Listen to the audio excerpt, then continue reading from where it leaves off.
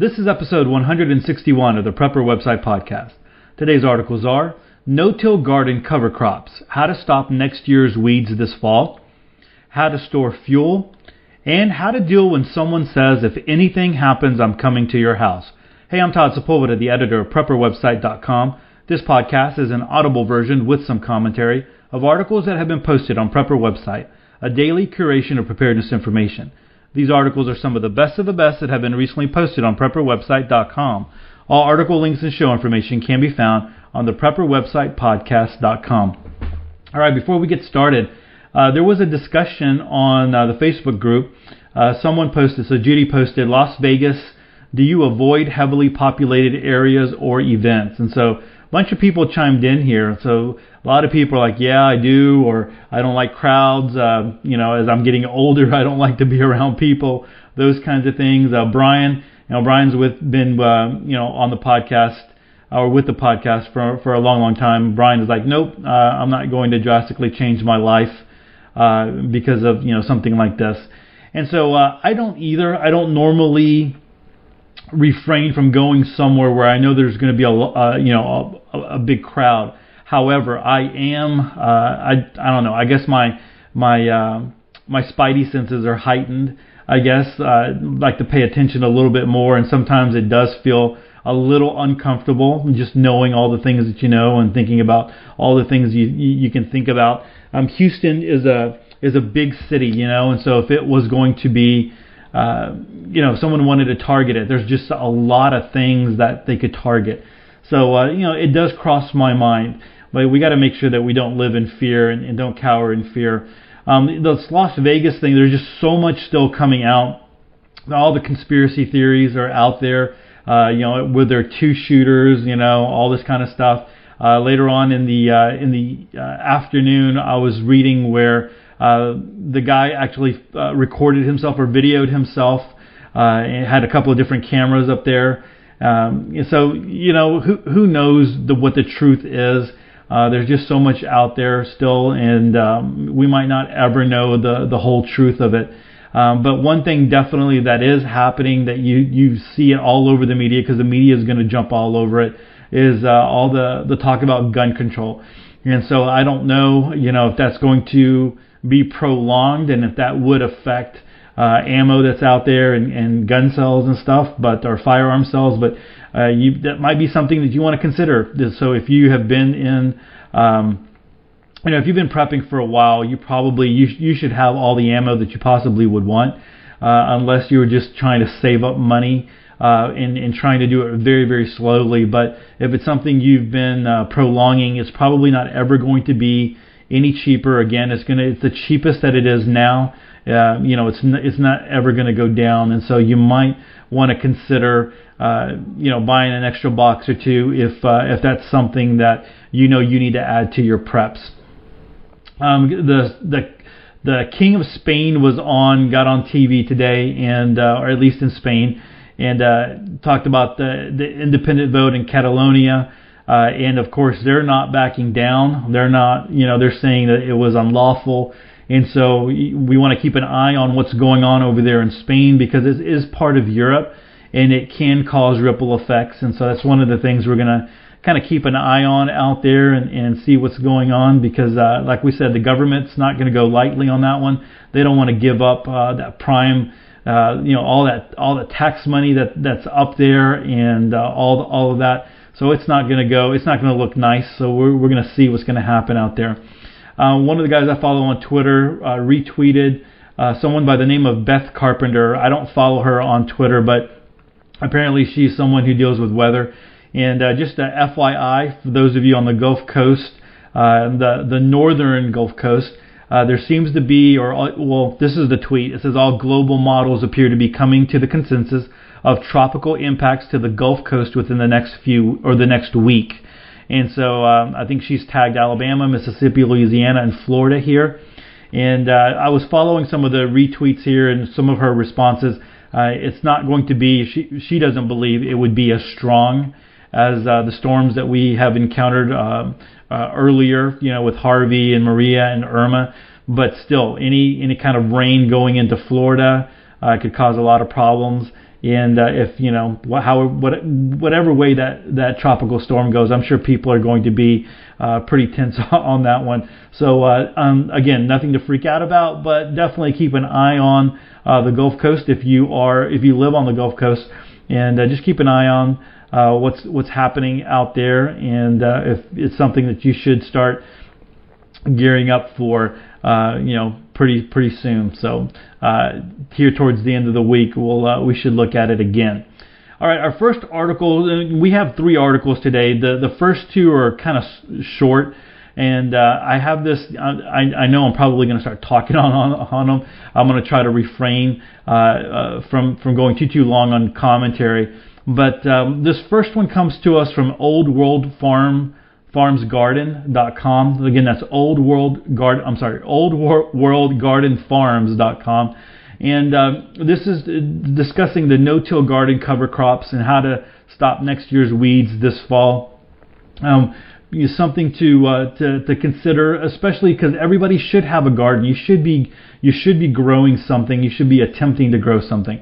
Not the best gardener, but attempt to grow something every year. And so there's a little bit of work that you can do here in the fall that will help definitely when you get ready to start planting in the spring. So let's go ahead and read this one.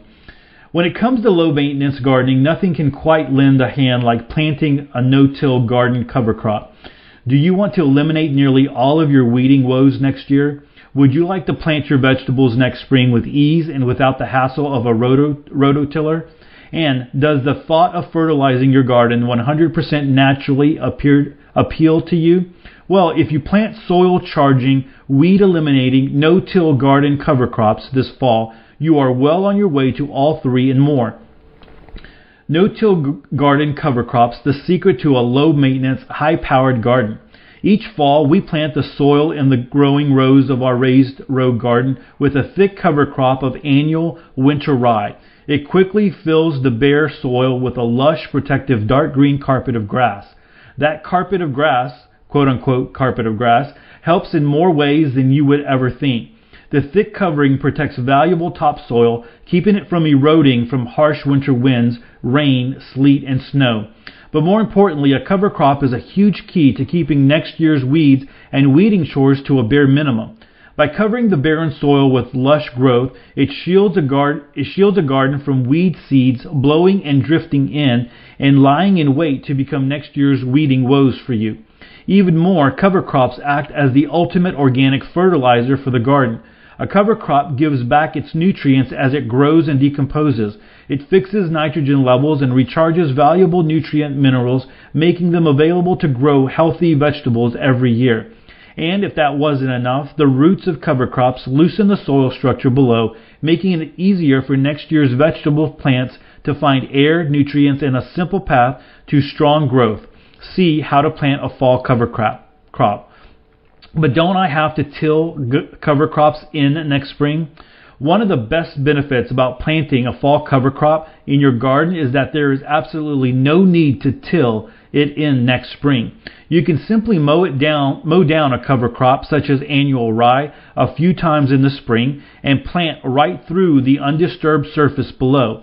In fact, it makes planting a breeze. We use a simple post hole digger to create our planting holes, and our tomatoes, peppers, and more are in the ground in minutes. That means no messing around with a rototiller or garden plow, no waiting for spring rains to stop so that you can work the soil, and more importantly, it means not disturbing the dirt in the garden to allow new weed seeds to find a home. And in all, it allows you to create the ultimate low-maintenance, high-powered garden. Why not tilling makes all the difference. Not having to till your garden is more than just a time and labor saver. It also actually helps keep soil healthier and stronger. Too much tilling can lead to poor soil structure. It also can wreak havoc on the population of earthworms and beneficial organisms that lie below the surface. But more than anything, by not tilling, it will cut your weeding chores tenfold. Every time garden soil is turned over, the weed seeds on top are getting replanted.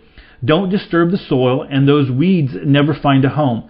Just stop and think about what happens to soil within days of tilling. The freshly dug earth explodes in a heavy population of sprouting weeds.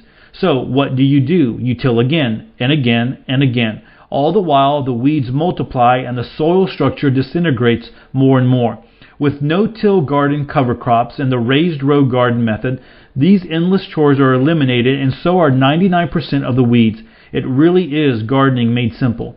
In fact, that is why we are so excited to have finally put the entire process of raised row gardening together in our soon-to-be-released book, One Source to Cover Gardening Made Simple. We will have a big release article on the raised row gardening book this weekend, but for our loyal followers, you can take a sneak peek at the cover info and release dates here. Raised Row Gardening, How to Grow Incredible Organic Produce with No Weeding. Happy gardening and get that cover crop in. Jim and Mary. All right, so good article here on cover crops. There's about 14 comments with a little bit more information that you can go and get that. I was talking with an older lady this weekend who was talking about gardening and getting in there and tilling up her ground, and I just didn't want to bust her bubble about, hey, you're destroying the soil and the soil structure when you do that, but something to do and something to think about here. There's just so much benefit from it. I'm planning on doing a little bit of this here real soon and getting this in. Here in Houston, our weather is a lot more favorable than it is for you guys up north. But trying to get this in and seeing how it works for me this year around, because I hate weeding. If I can not weed, that would be great. All right, so again, that's over at oldworldgardenfarms.com, and like always, I will link to it in the show notes so you can go check it out for yourself. They got some great pictures of their rows and the rows, with the cover crops in them. Our next article comes to us from theprepperjournal.com, and this article is how to store fuel. I think we have talked about this before in the past, but we want to continue to talk about that, especially with all the hurricanes and the fires, and people talking about generators and being prepared in that way. If you're going to store fuel, you want to make sure that you do it in the proper way so that it's there and it's good for you when you need it, when you need to be able to fill up your generator. So let's go ahead and read this one, how to store fuel. A friend of mine just evacuated his mother-in-law from Florida prior to Hurricane Irma's arrival. I'd heard multiple reports on the news of severe gas shortages all throughout the state, and so I asked him if he had had any trouble with filling up his tank. His response? He had to drive to 3 separate gas stations before he finally found one that hadn't been run dry. What would he have done had they not had enough gas in their car to search all over town for gas stations that weren't empty yet? He potentially could have been stranded in an area that was being evacuated, or worse. We've had an active hurricane season this year, and there are further reports that we are going to continue to experience a gas shortage this season until hurricanes finish pummeling our coastline. So, how do you avoid gas shortages when crap happens? When the pump runs dry, what do?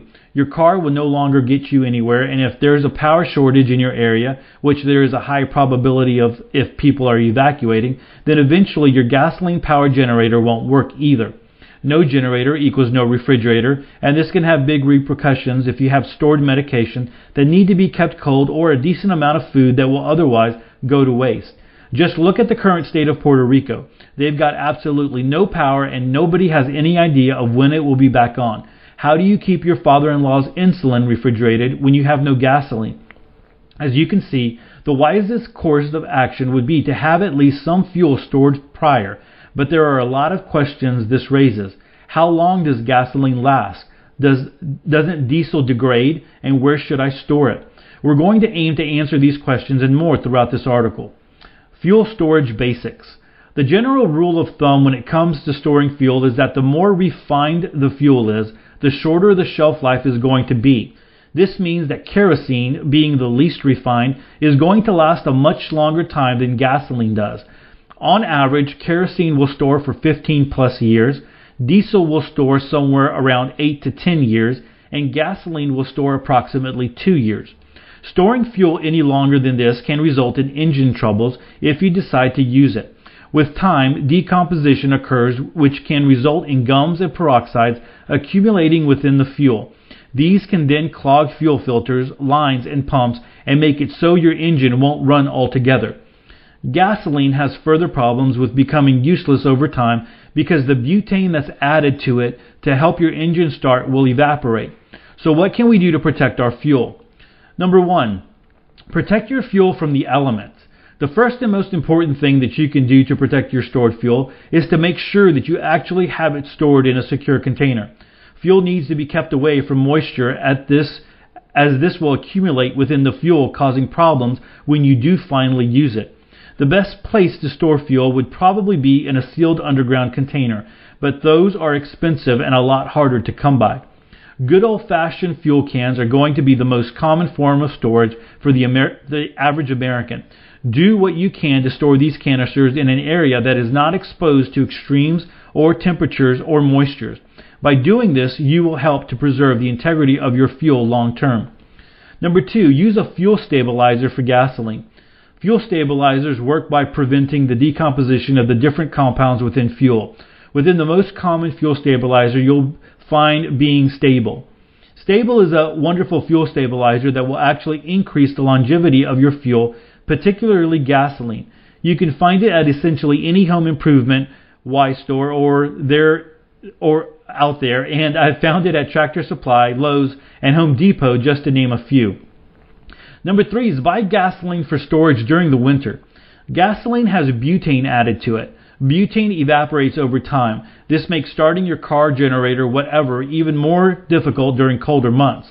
Gasoline companies know that butane evaporates, and they also know that if your car doesn't start during the cold, you may assume that the last gas station you went to sold you junk gas. So they add extra butane to gasoline during the winter time. The infamous winter blend, always talked about when refineries slow production to switch, to help the cold weather engine starting. Buying and storing winter-produced gasoline will mean that your gasoline will have extra butane added to it, meaning that it will last longer than summertime gasoline. I'm just curious if this winter blend is sold everywhere in the United States, or if it's just for the northern states, or where it's the extreme cold. I don't remember ever hearing about a winter blend or this effect down here in the Houston area. So if someone does know that, feel free to chime in one of the comments, or in episode 161 in the comment section. So I'll come back and talk a little bit about that. But I don't have any experience with a winter blend down here in Houston. Number 4 is use an antibacterial for long-term diesel storage. It's fairly common to have at least some water find its way into your fuel, whether that be from condensation or a faulty gasket. With diesel, that water will have a higher density and sink to the bottom of the fuel tank. However, right where the water line meets the diesel line, bacteria and fungi have the potential to grow and cause problems if given enough time and the right conditions. These bacteria and fungi can give off acidic byproducts, which in turn can result in sediment, affectionately referred to as diesel sludge. Deep positioning at the bottom of the tank, plugged fuel filters, tank corrosion, and crappy fuel. Using a biocide such as Belicide with long-term diesel storage can help to eliminate this problem before it ever becomes an issue. Stable also has similar diesel storage products, however, and I'm personally more familiar with them. Nobody wants to be stranded in a potentially dangerous area without access to quality gasoline. Therefore, storing a reasonable amount and taking care of it is a very wise precaution. By following the above tips, you'll be much better prepared to get your family and yourself out of Dodge when the going gets tough. There's a couple of comments here. Someone in the comments section did mention the Pri-D and the Pri-G, and I do remember Stephen Harris. Actually, I do use the Pri-G, and that's the G for gasoline and the D is for diesel. And supposedly this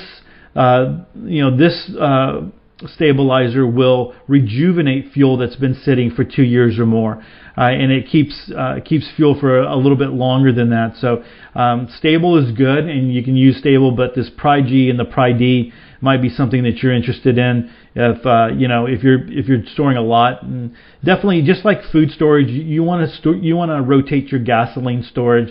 You've always heard the idea of having 12 different containers, 2.5 or 5 gallons or whatever you have of the fuel, and then putting a month on there, right? So 1 through 12, and then whatever month that is, you use that, you pour that gasoline into your car, and then you go ahead and refill it. And so you're refilling those every month, and so you don't let your gas sit there and go bad. So that's possibility to do that, but that's you're buying a lot of containers there. But if you're counting on generators and you're thinking that things would get really, really bad, that might be something that you might want to invest in if you have that ability to do that. But there are some comments here that might be interesting for those of you who are looking to have generators and looking to store fuel and those kinds of things. You might want to go check those out and see what they have to say. All right, so that's over at theprepperjournal.com. Good article there on fuel storage. All right, so might camp out on this one just a little bit longer. This article is from backdoorsurvival.com, and the title is How to Deal When Someone Says, If Anything Happens, I'm Coming to Your House. And that's a topic that you hear all the time in preparedness, and one that I remember, and I've talked about it pretty often on the podcast, that I remember reading that, and it just drove me, it was just crazy. I couldn't believe what I was reading, because you had people saying, like, if my mom or my dad come over, I've talked to them about being prepared. They think I'm a kook. If they come over when the poop hits the fan, they're going to be met, with my shotgun. They're going to, get the end of my shotgun or whatever. And I'm like, how can you possibly do that? But this article was written by Samantha Biggers, and she's, we've read other articles by her that have been posted on backdoorsurvival.com. So let's go ahead and read this one, and I have some commentary that I want to come back on this one. All right, so my husband and I built our own house, raised and butchered pigs, chickens, cattle, sewed clothes, made quilts, and a lot of other things over the years. We make sure to have medical supplies and can a lot of food. My writing has been in quite a few magazines read by preppers and homesteaders. I know how to can anything you want to put back, and I can tan a hide. We live on nearly 11 acres. I say all these things not to brag, but rather to show how others get the impression that I am in a position to get them out of a bad situation. Even when we were living in a 1970s travel trailer in 2008 with no bathroom and struggled to keep it 60 degrees in the winter while raising pastured pigs and a few chickens and cattle, I had people jokingly saying, well, if anything happens, I am coming to stay with you. No, you're not. Harsh, but it is rude for the unprepared to think they can just head out to my place if something happens. There is no way for us to support that many people in a long-term emergency. What bugs me the most about some people saying this is that they are often those that don't even visit me or talk to me on anything that resembles a regular basis. We have spent a lot of time and energy to have what we have. Our 20s were not full of festivities and going out on the weekends, but as a result, we are more prepared at 34, but there is no way to help everyone that needs it in a crisis. Sometimes it is someone I haven't seen in more than a decade. Sorry, but if you're not involved with my life now or care enough to hang out once in a while, then why should I put faith and trust in you in a major situation and also provide supplies? Major family members come first, and even if I had extra supplies, they would go to those with useful skills that could contribute positively to the situation, not just anyone. This is a tough situation to have an answer for. Surely, I think that it is good to help people, but at the same time, you cannot give everything away or take care of everyone. After much deliberation, I have come to the conclusion that there are some things that need said to those that say they are going to rely on you during an emergency. Can you actually make it to my place? Unless you live really close, then there's a good chance that you are not going to be able to reach another property. A lot of the people that say they are going to come find me in an SHTF situation would simply not be able to make it the distance they would need to. Commuting 50 miles in a car is one thing, but if it is dangerous times, then 50 miles might as well be on the moon. Also, most are not prepared to walk that far in a short period of time. It is not politically correct to talk about weight and body size, but it is important to being prepared, so I am going to anyway. I grew up in the 80s and 90s when the only time you saw someone using a ride-on cart in a store, it was because they were very old or disabled. Now people do it just because they don't want to walk or exercise. Americans as a whole are not in the greatest physical condition.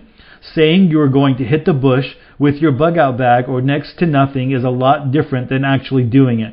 When I was 24 in 2007, I could not walk up the hill to our property without catching my breath. Being in good enough shape to walk a 15-mile day with a pack weighing 20 plus pounds or even with 10 pounds is not actually something I feel most people are up to. Plenty of people don't even have the right footwear to be on their feet and moving for any major length of time. And, I'm going to comment here. We have recently talked about that. Even Scott over at Grey Wolf Survival talking about he was healthy, even breaking his foot, when he was preparing to go to Afghanistan, right? So while you don't want to point out to your friend that they are lacking fitness, you can point out physical limits in a more polite way, like asking them if they are prepared to walk a long distance in an emergency. They will put it together from there if they have much sense. Getting in better physical shape is something that should be emphasized more in prepping. It is easy to think you are in better shape than you are. We have people sometimes want to spend a day out on our farm working, and they honestly expect to go out there and do the same level of activity as we do. No one starts at the top. It takes time to get into shape, and too many people get impatient and just give up. If you want to be able to actually bug out, then you need to make sure you can hike a bit with a pack. I realize that there are the elderly and disabled to think about as well. These folks need to be prepared to shelter in place or have someone near them that can help out. In a major emergency or collapse, driving somewhere might not be an option. If you are worried about things, then start prepping. When someone says, "I am coming to your place," and have done nothing to prepare themselves, it is like telling you, "I am not going to sacrifice now, but I am more than willing to take from you later." Some people may not quite realize what they are saying exactly, but the reality is that they are prepared to mooch off your prepping now.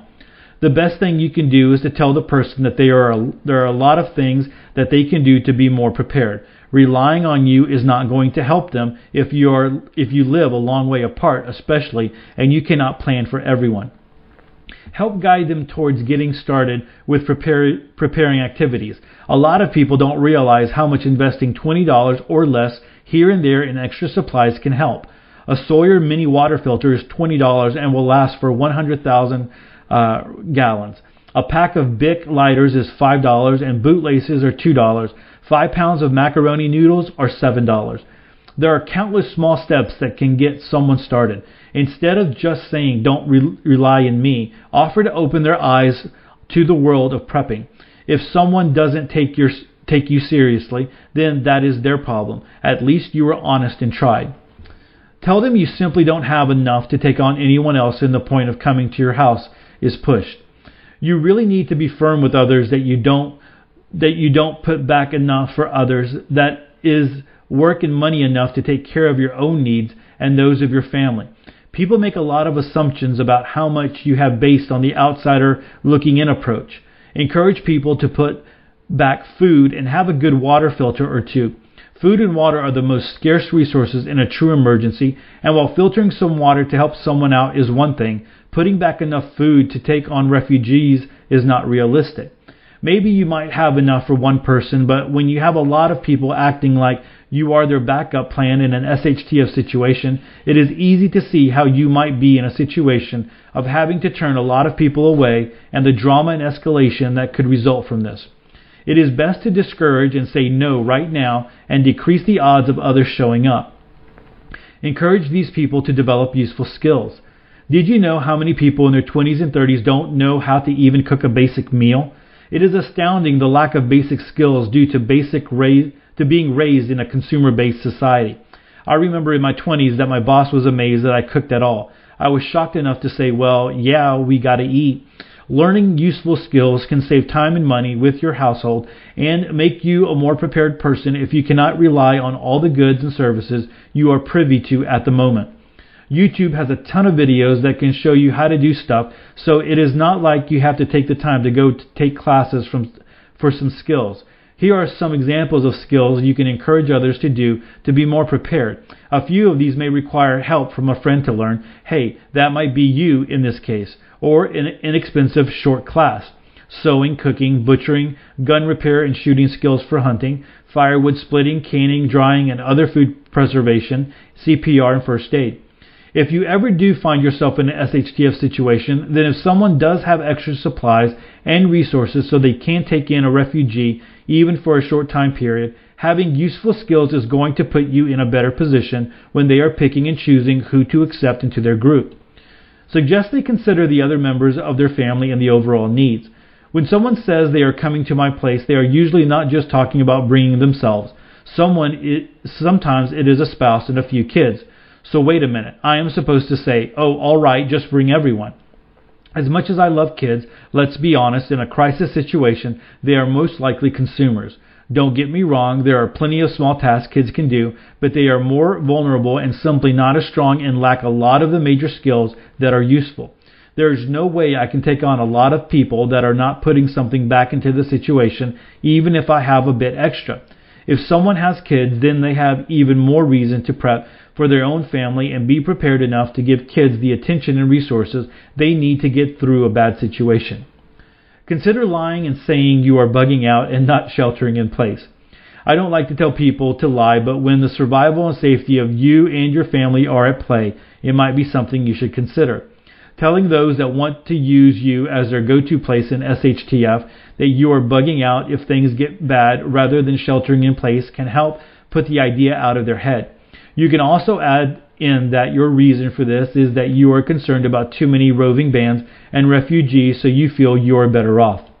Of course, someone might try to come anyway, but they also might just remember that there would be nothing for them there if they did, and you would not be there to help them in other areas of survival. This was a difficult and harsh post for me to write.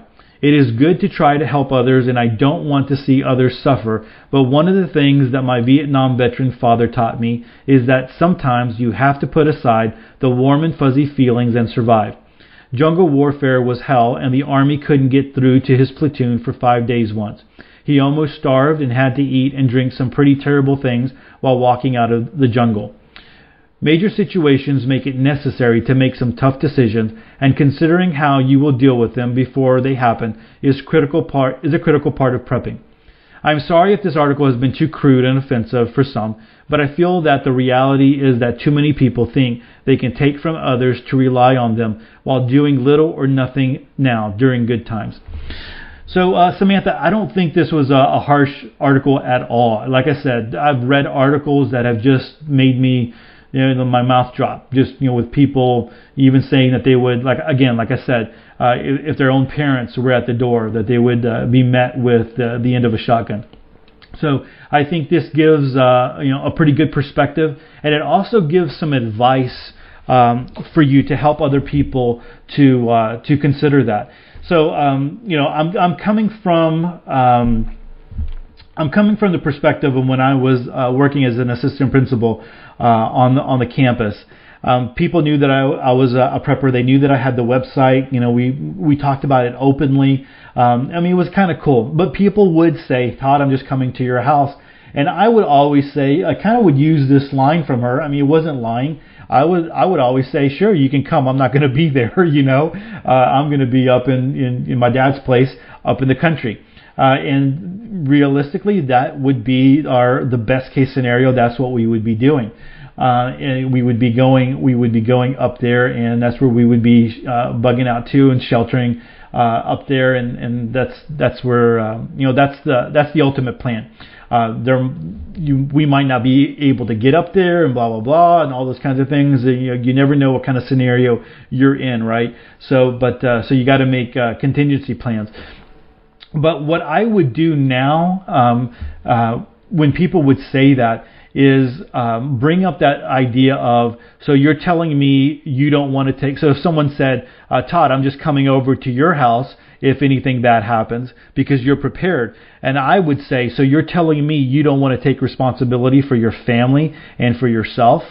And I would just kind of leave it at that, because sometimes they were playing around when they were saying it. Sometimes they were playing, but they were serious about it. But I would just put that back and say, hey, so you're saying you're not responsible for your family, or you don't care enough about your family, you don't care enough about yourself, you don't care enough about your family, you don't care enough about your kids to prepare, and you're counting on someone else, And so kind of turn it around and put it back on them. You're taking the monkey off your back and putting the monkey back on them, because it is true. A lot of people do sacrifice. A lot of people do, they don't have all the nice fun stuff or do all the things that some people do, because they are spending money on preparing and putting things back and those kinds of things. So, doing it tactfully, and doing it, not doing it harshly, but, coming back to them and saying, hey, so you're saying you don't want to take responsibility?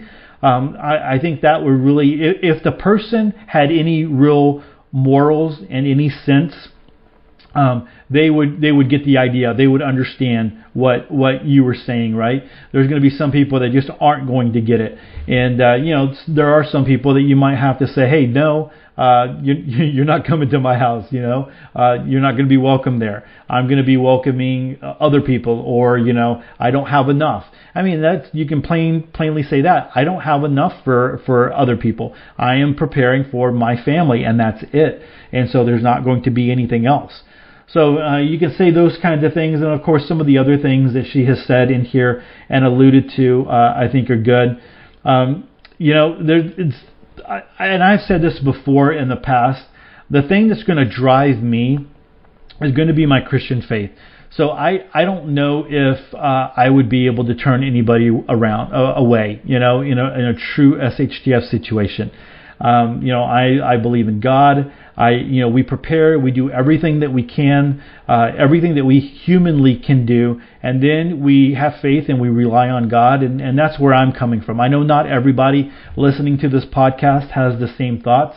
I know I have written articles and I have made that mention, and other people have had totally different ideas, and they don't think like that at all. And you've got to deal with however however way you want to proceed with this idea. I mean, you've got to think this through. But I know that there's a lot of Christians that listen to this podcast, and there's a lot of Christians who prepare. And one of the things that I always try to remember is that my Christianity or my faith in God doesn't just go down the tube because there is a SHTF scenario, right? Just because the poop has hit the fan doesn't mean that God's nowhere to be found, and my faith goes away. If that's true, if that happens, then it wasn't true faith at all. And so that guides me. I know that's going to take. If we were ever in a real SHTF scenario, that's probably what would be guiding me, and that's what I would be. That's how I would be coming from that point of view. And that perspective. Now, of course, listen very closely to me. I'm not gullible. I'm not an idiot, right? I would be very discerning. I would be very wise. I would, be all the things that I have read and all the things that I have written and all the ideas of preparedness. I would put all those things. Those would all be in my filter, right? I would be using all those as well as my faith in God and my discernment and the leading of the Holy Spirit as far as, how all that plays out. But, if family members came and they needed help, friends, I would really, really have to, it'd be really hard for me to send them away. I would really have to think about the situation, and again, my faith in God would play the big part there. And so I know a lot of you are out there in the same similar situations. This is something to kind of think about, because things can happen, and things are crazy right now. Everybody realizes that things are crazy right now. All kinds of things are happening, and then. So you gotta take those things into consideration and think through those a little bit. We've talked about that just recently this week about wargaming and thinking through scenarios, and that might be something that you need to walk through and filter it through on your belief system and how you would respond. All right, so that's a good article over at Backdoor Survival. This one really, people were interested in this one. So there's a lot of shares in this one. It's a fairly recent article. So a lot of shares and a lot of replies. So there's 41 comments here that you can come and check out. Samantha did a good job of coming in and responding to people who had questions. And so if you have a question for her, you can drop that in there. I know that she'll respond. I have had communication with her on Facebook. So I know that she is a person who is she does have a farm. She's living the talk. So you can ask her some good questions, and she'll respond to you over at backdoorsurvival.com. All right, hey. Thanks so much for being a part of the podcast and episode 161. Hey, I got to tell you, I know there's a lot of new listeners, and if you are with me, if you've been with me all the way to the end, I just want to say, hey, welcome to the podcast. And I guess I should have said that at the beginning of this podcast. It's just I can see the numbers and they're going up, and just really appreciative of everybody who's coming out and being a part of the podcast and downloading it and adding us to your podcast catchers and to your podcast lineup. So we really do appreciate that. Hey, if you get a chance, I'd love to hear from you. Love to hear any kind of feedback that you might have. You could come to episode 161 or any other episode, at the Prepper website, podcast.com, and leave me a message in the comment section. You can also connect with me on Facebook, Twitter, or Instagram.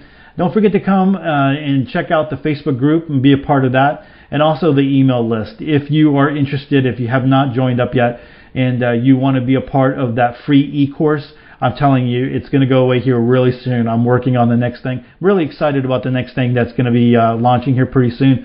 But I will be taking down that e-course. So hopefully, if you're interested in that, you can go ahead and sign up for that and go through before I take it down. All right. So with that, choose to live a more self-reliant life. Choose not to be so dependent on the government grid or the grind. Until tomorrow, stay prepped and aware. Peace.